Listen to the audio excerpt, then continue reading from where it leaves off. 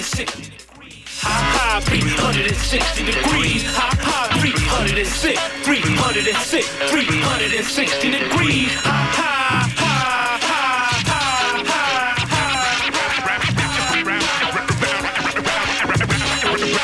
Round and round we go. To the circle, 360. Round and round we go. Good evening, everyone, and welcome to Full Circle, your cultural affairs radio magazine produced by members of the First Voice Apprenticeship Program. On tonight's show, we are remembering September 11th, and since I'm sure you will hear a lot of what happened in New York on this date, we are going to talk about what happened in Chile on September 11 of 1973. You'll learn about what happened in Chile on that day, why it happened, why it's still important, and how our own Bay Area responded to it. Tonight, we will interview Chileans Fernando Torres and Hector Salgado. We will also hear from Eric Leeson, one of the founders of the Peña Cultural Center in Berkeley. Then we will hear the voice of singer-songwriter Victor Jara and talk a bit about Nobel laureate Pablo Neruda and his connection to the events. All that's tonight on Full Circle. We are your hosts, and I am Darlene Pagano. And Laura Chegaray. Stay with us.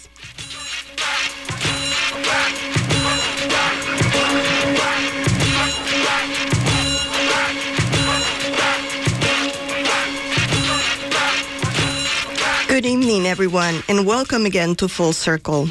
While most Americans prepare to memorialize another anniversary of the September 11 attacks of 2001, not many realize that there is another country marking that same day, only many years before.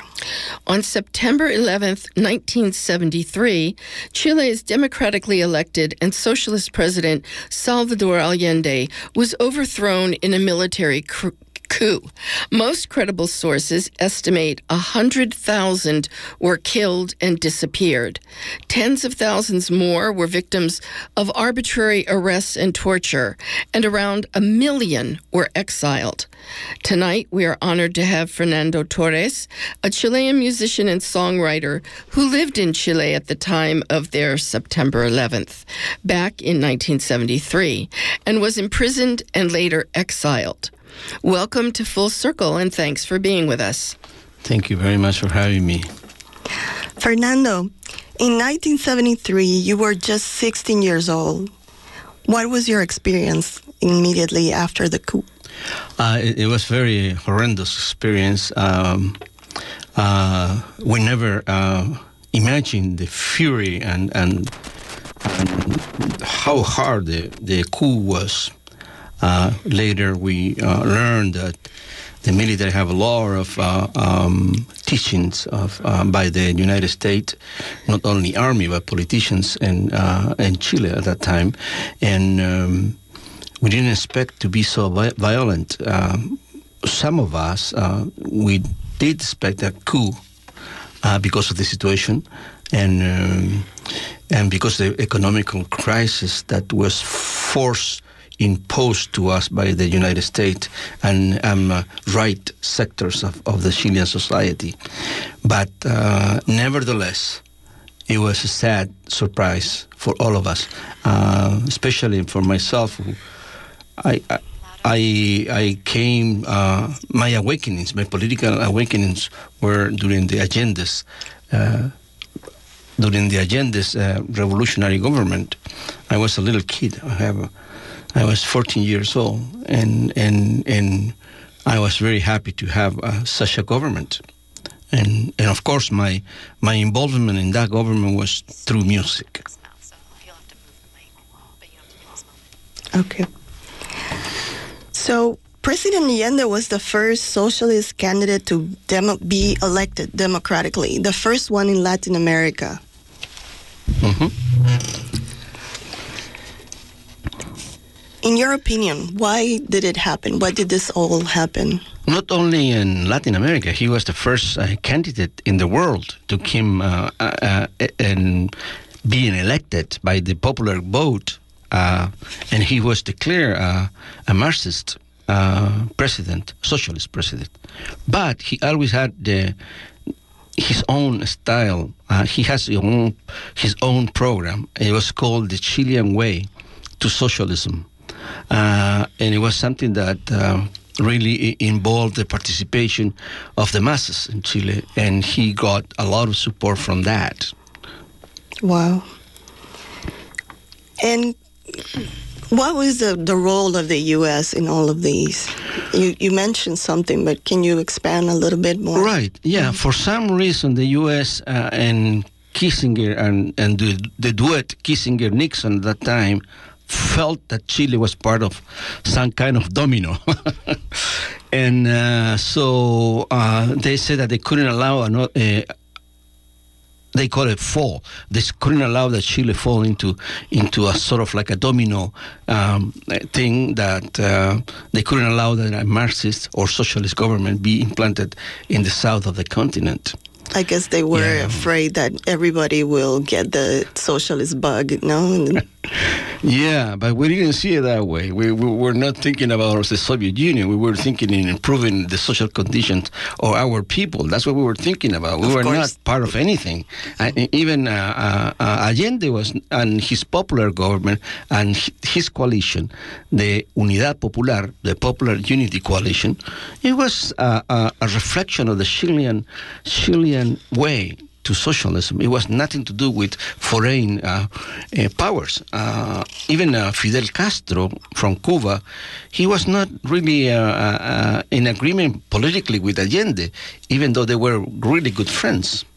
So, but unfortunately, we fall into that paradigm, which is not even a paradigm, but we fall into that reasoning of the U.S. government that we were sort of like a part of an international complot to turn all Latin America into a socialist continent.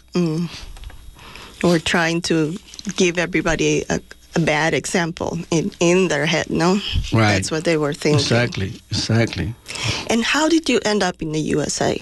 Well, I was a member.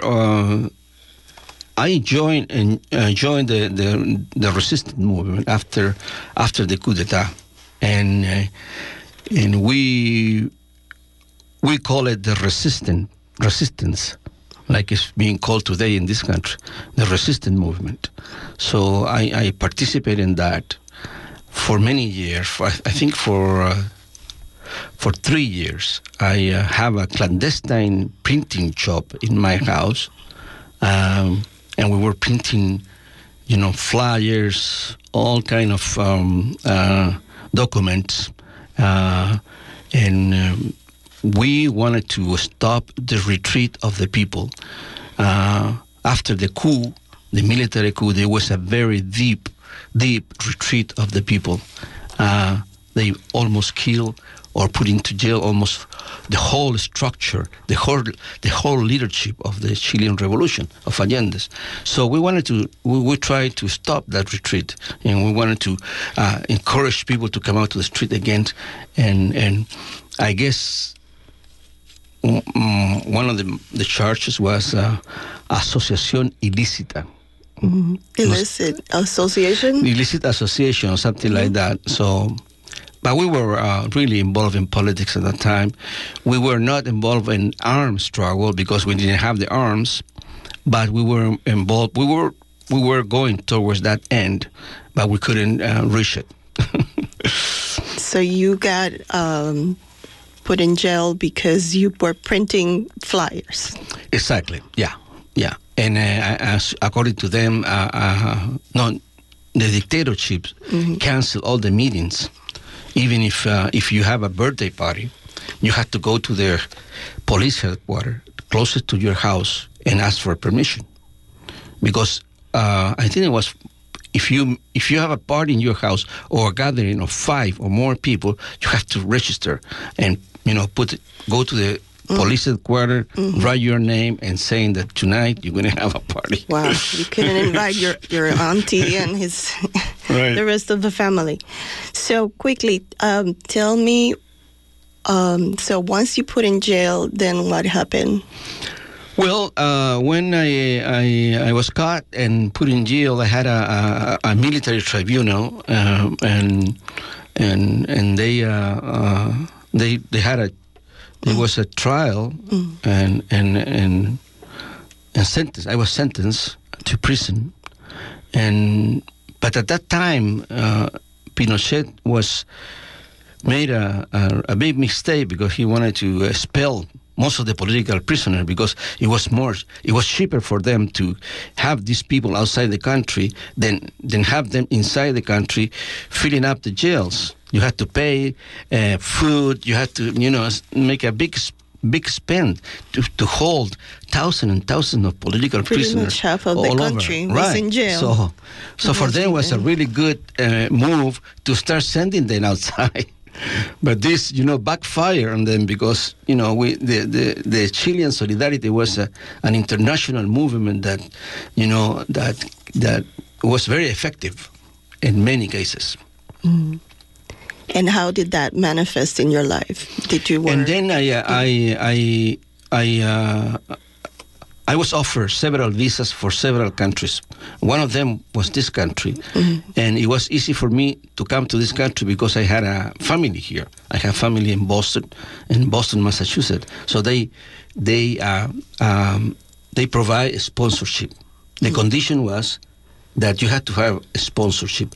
So many of the exiles came to this country with sponsorship. Those who didn't have families were sponsored by churches. So the requirement to come to this country was, number one, you are not member of the Communist Party, and number two, you are not involved in armed struggle. So if you have these two conditions, they give you visa.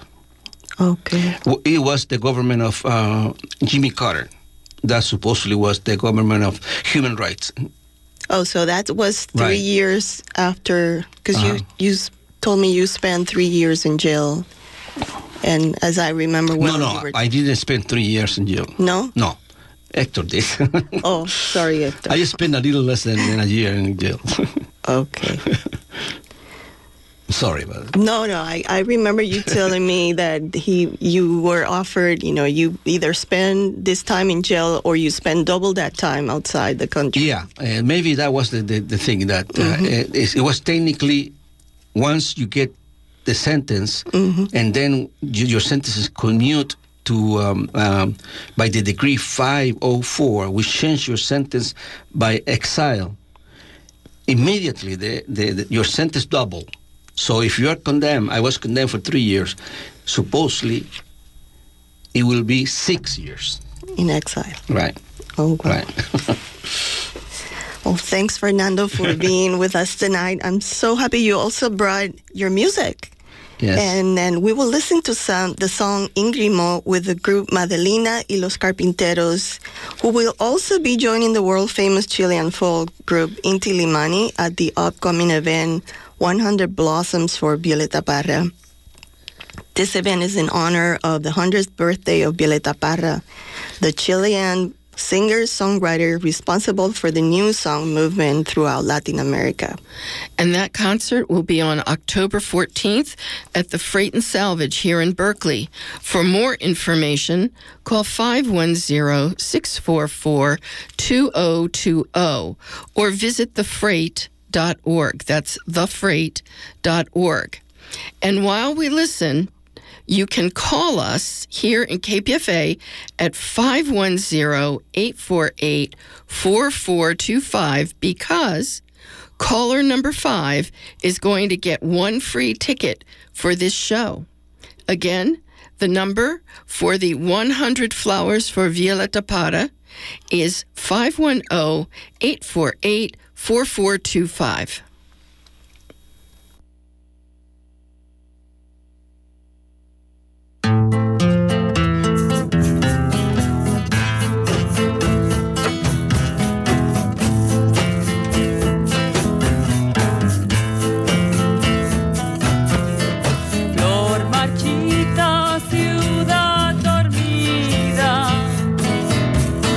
Son de barro, calle dolida.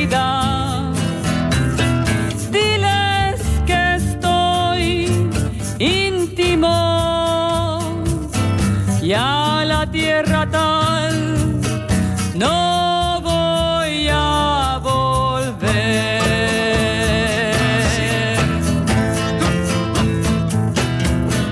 De la pampa soy desterrada y del agua descascarada.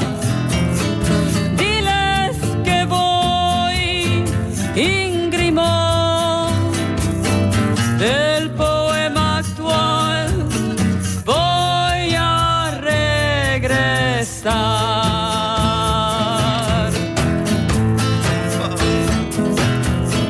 Ásperas paredes y el mar no vuelve a mí, solo son tus ojos el vuelo del país.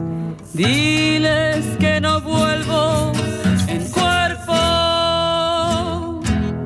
Nothing but your drifting could bring me back to shore. Nothing but your wishes would make my dreams come forth. Tell them I won't be there en cuerpo.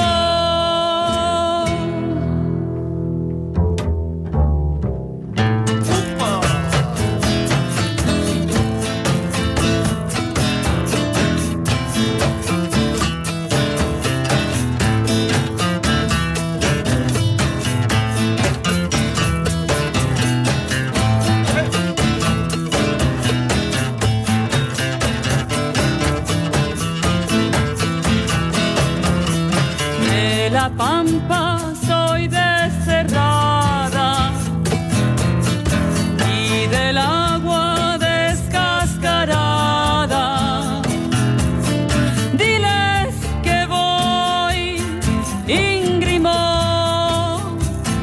del poema actual, voy a regresar.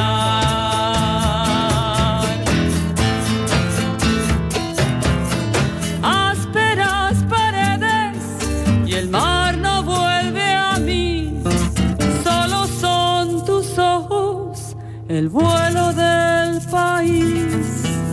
Diles que no vuelvo en cuerpo.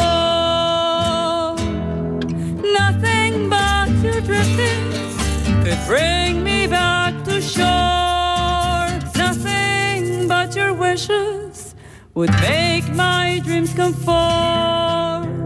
Tell them I won't be there en cuerpo.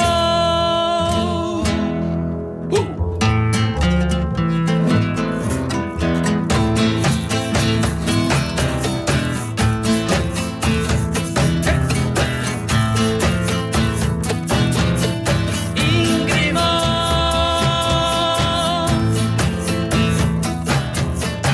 Íngrimo.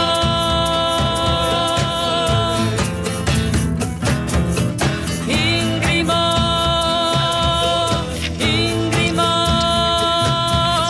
Íngrimo. Íngrimo. Se va. Íngrimo.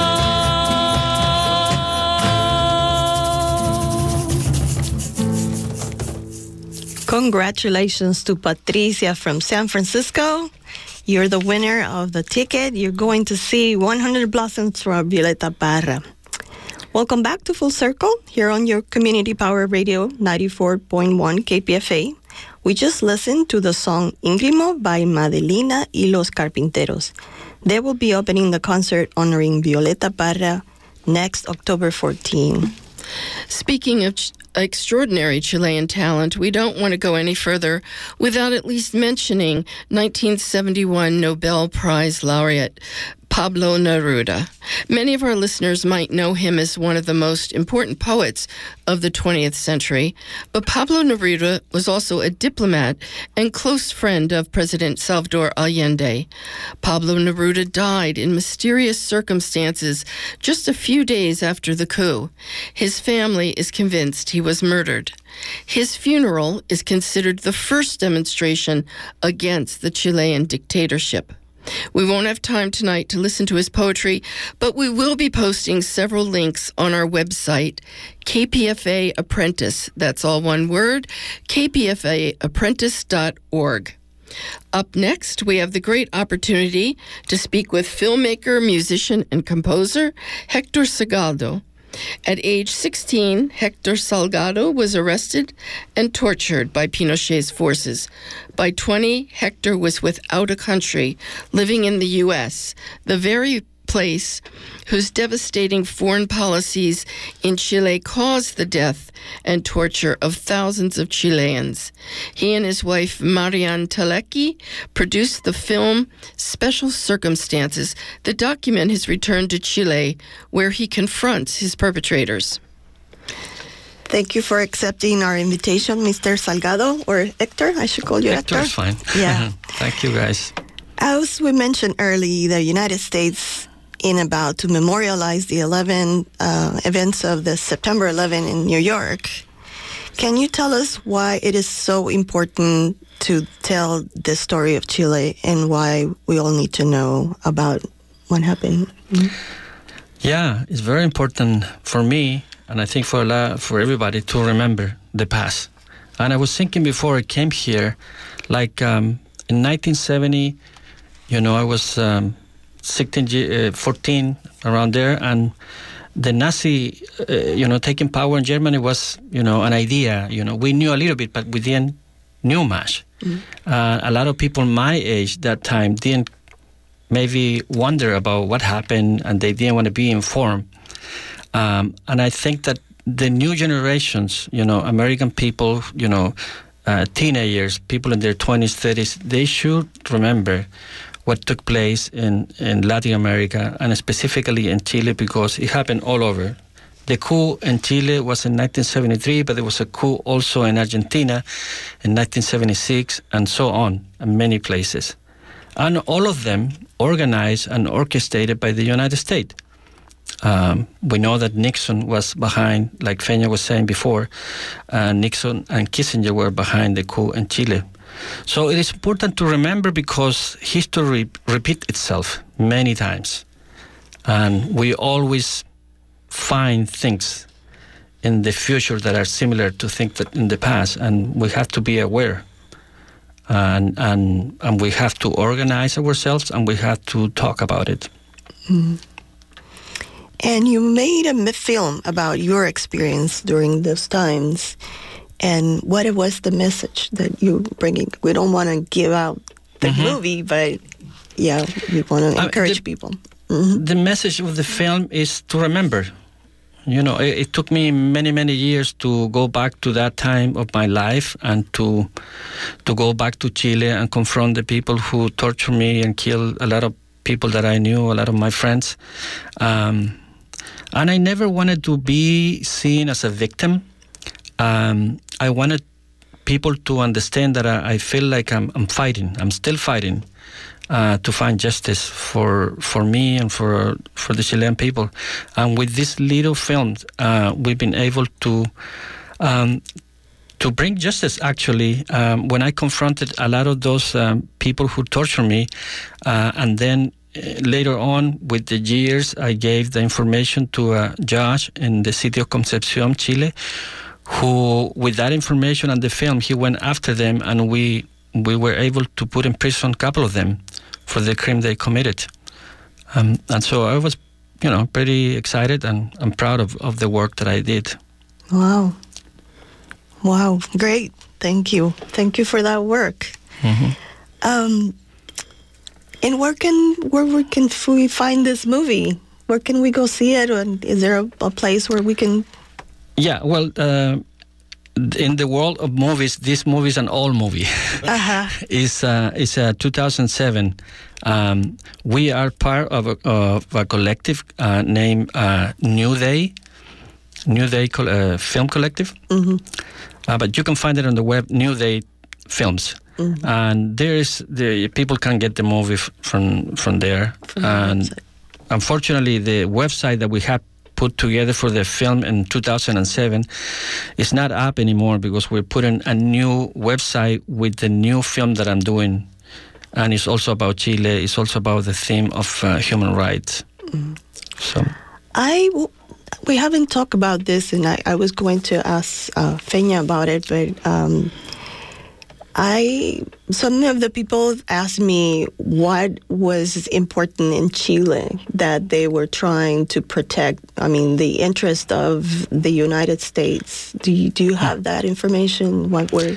Yeah, I know about the mines, but there's probably more that they were trying to protect in Chile. Well, from the 40s, 50s, there was a big economic presence of the United States in Latin America. And Chile specifically, they were in charge of the mining, which is, a big part of the Chilean economy. I will say like the main.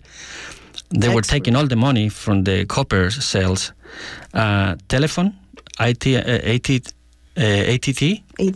yeah. Right, they own all the telephone lines in Chile and many others.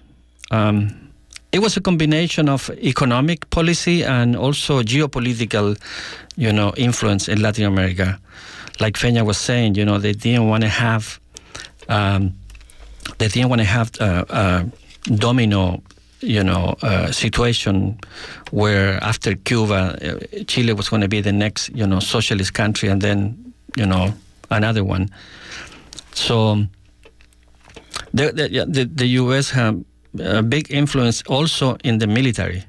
We have to remember that a lot of the Chilean military personnel was coming to Norfolk, Georgia, to get training, and also to Panama, to the Escuela de las Americas, where they learn everything, basically how to torture people and how to kill people. So, there's plenty of evidence that the U.S. and the Nixon administration specifically was behind the coup. I read a couple of years ago that I think that the U.S. put down $100 million to go against Allende in 1973. $100 million is a lot of money for 1973. And that was all money that the CIA was getting and doing covert operations.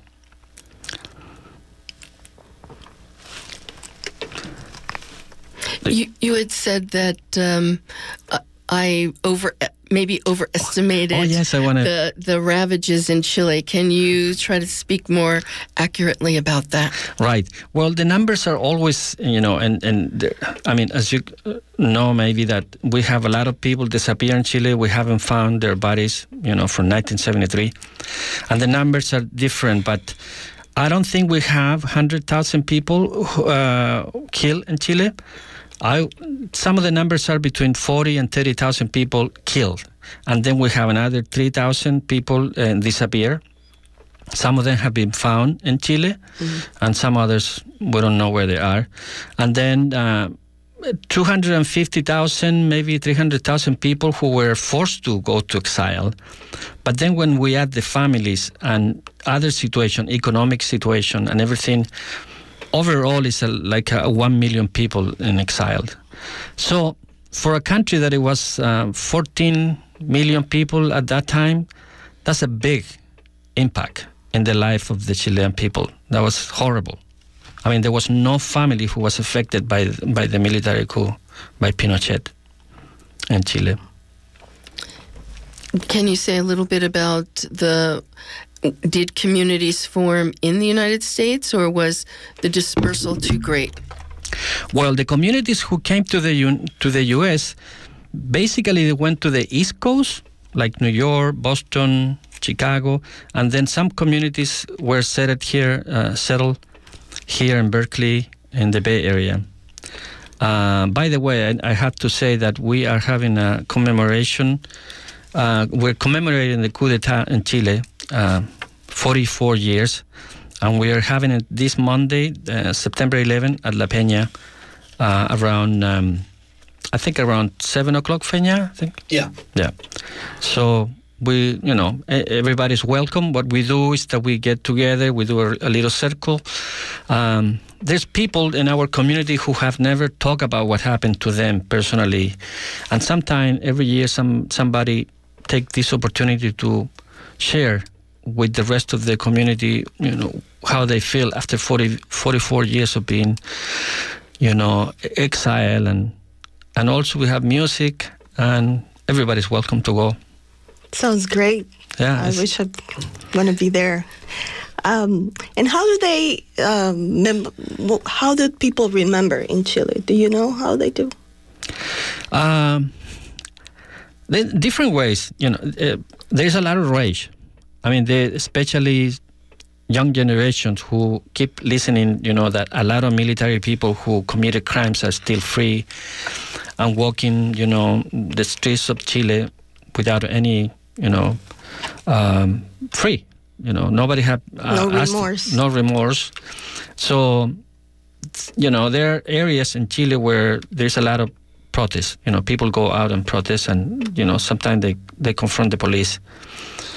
But other people go to Santiago, where we have Salvador Allende's statue in front of the palace, and people go there to pay respect to him.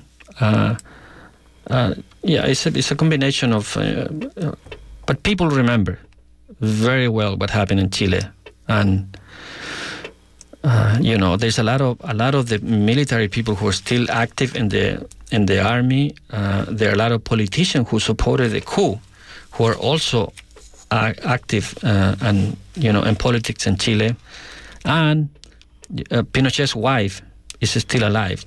And she was right behind him for the whole time he was in power, 17 years. And she was a powerful woman.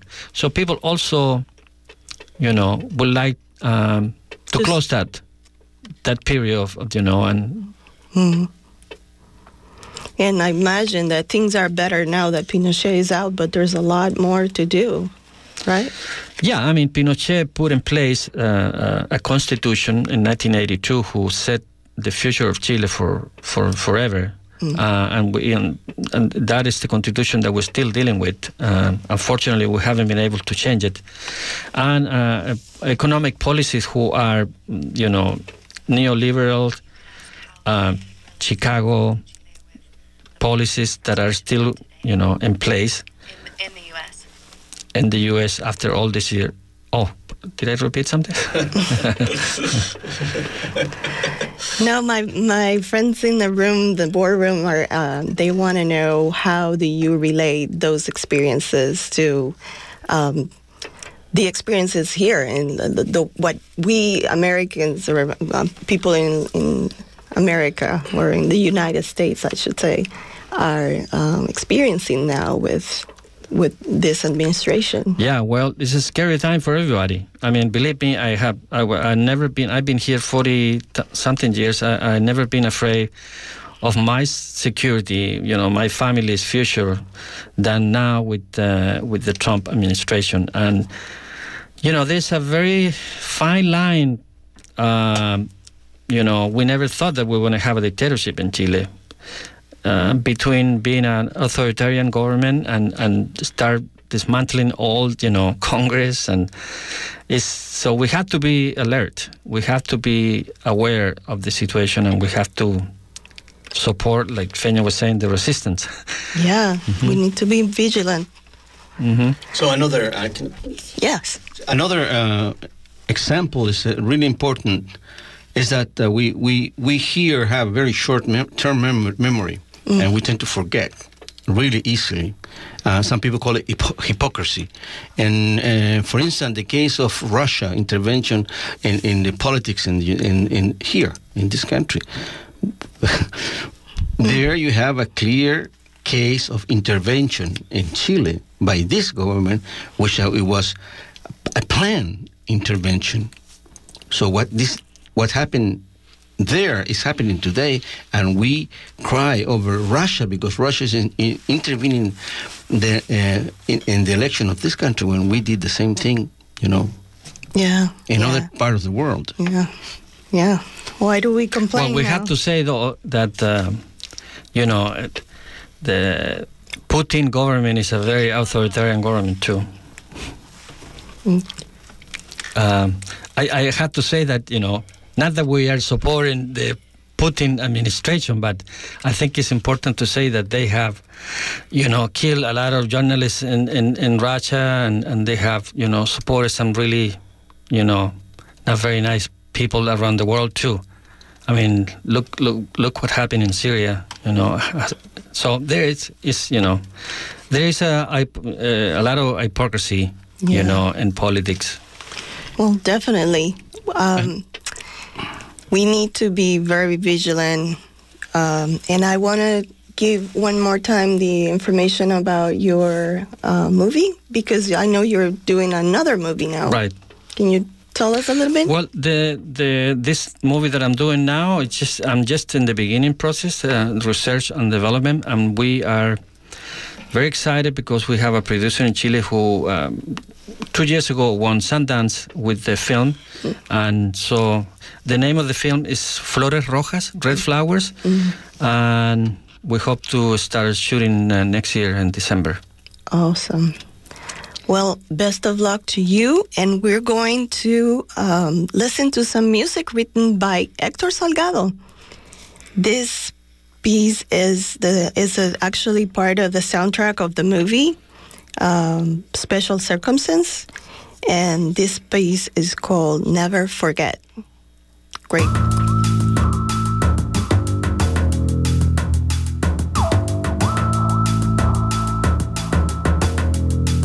Never forget.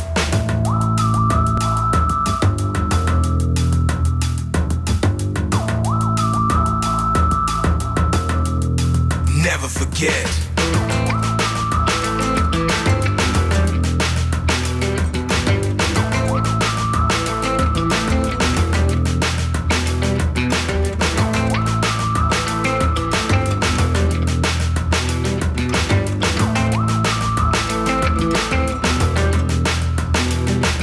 Lies and half-truth that they torture the youth.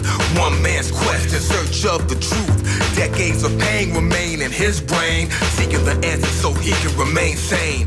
Friends torn apart, some tortured until they die. Many tears shed by the ones left behind. Fake war tribunal, firing squad. Took Fernando's life, he paid the ultimate price. Never forget, that's what he wrote in his last note. With family and friends he would never see again.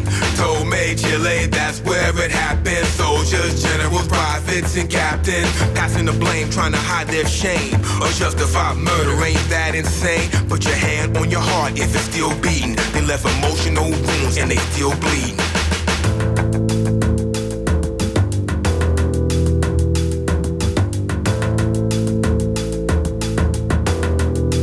Never forget.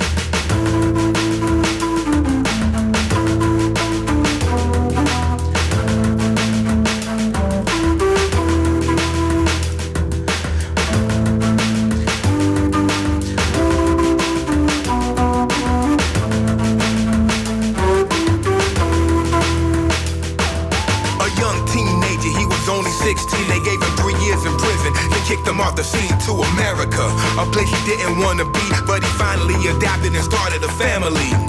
11 years before we go back to Chile, so far away from his family in the East Bay. Reunion, lovely, painful at the same time. Memories of the past keep haunting their mind. Our promise made at Fernando's grave to uncover the truth. Somehow, some way, film crews and hitting microphones. That's what he had when he went back home. Tracking down murderers who tortured him. Is it foolish or brave? He's risking life and limb. You be the judge, put yourself in his shoes. Tell me what would you do if it happened to you? Never forget.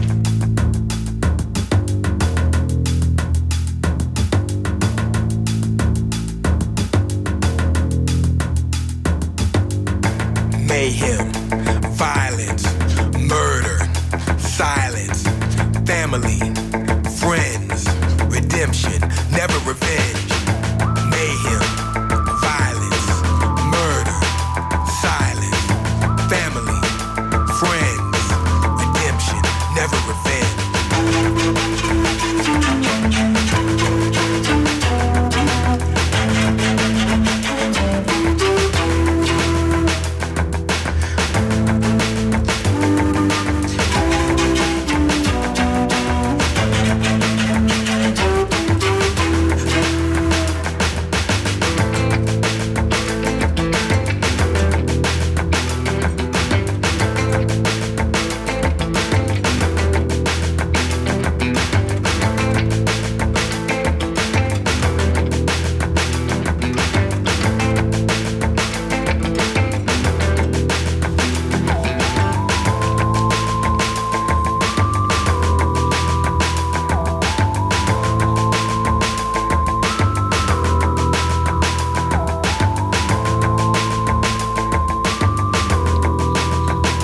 Welcome back to Full Circle here on KPFA 94.1 FM. You just heard Never Forget by Hector Salgado and the voice of Naru Quina from the soundtrack CD of the movie Special Circumstances. One of the first scenes in Hector's movies was a Chilean music event at La Peña here in Berkeley. Did you know that La Peña was founded in response to the Chilean struggle for sovereignty?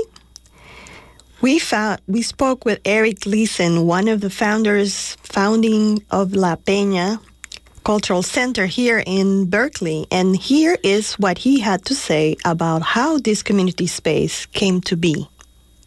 Well, essentially, La Peña is a direct outgrowth of the Chile Solidarity movement.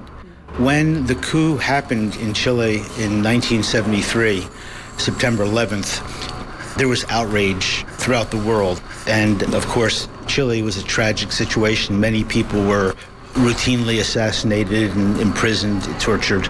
But the world was just really upset. And that was true here in the United States as well. So a number of us who had been interested in Chile for some time had actually begun forming solidarity committees even before the coup happened in support of the Allende government and the concept of non-intervention by the U.S. in Chile. That movement grew exponentially after the coup, and we organized many demonstrations and many actions.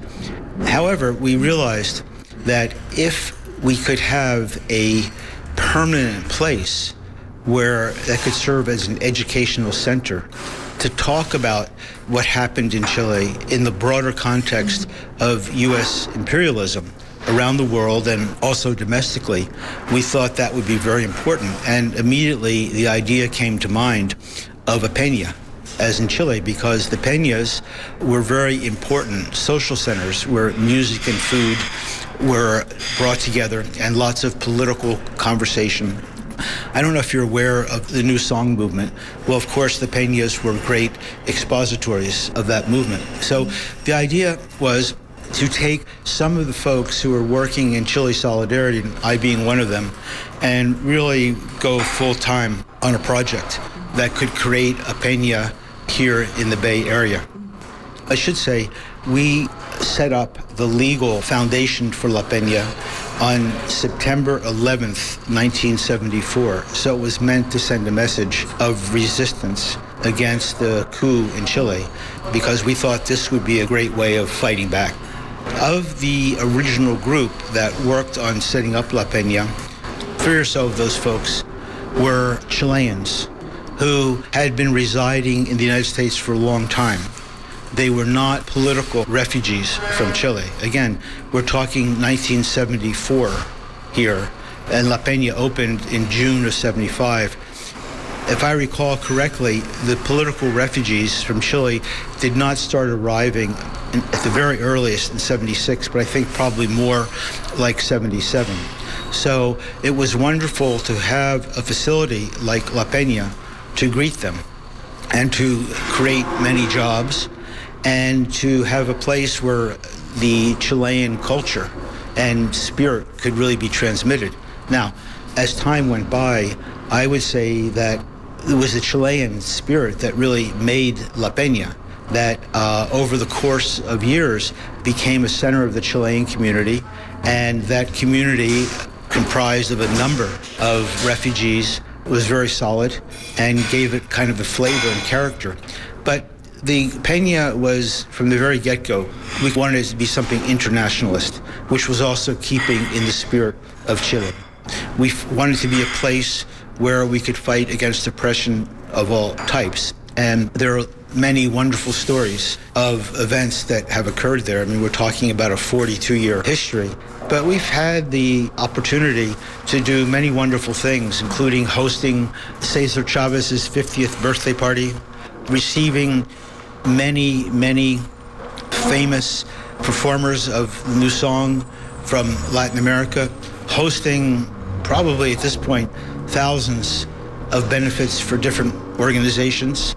You know, remember when we started La Peña in 75, the Vietnam War was still going on. So it's a really different world.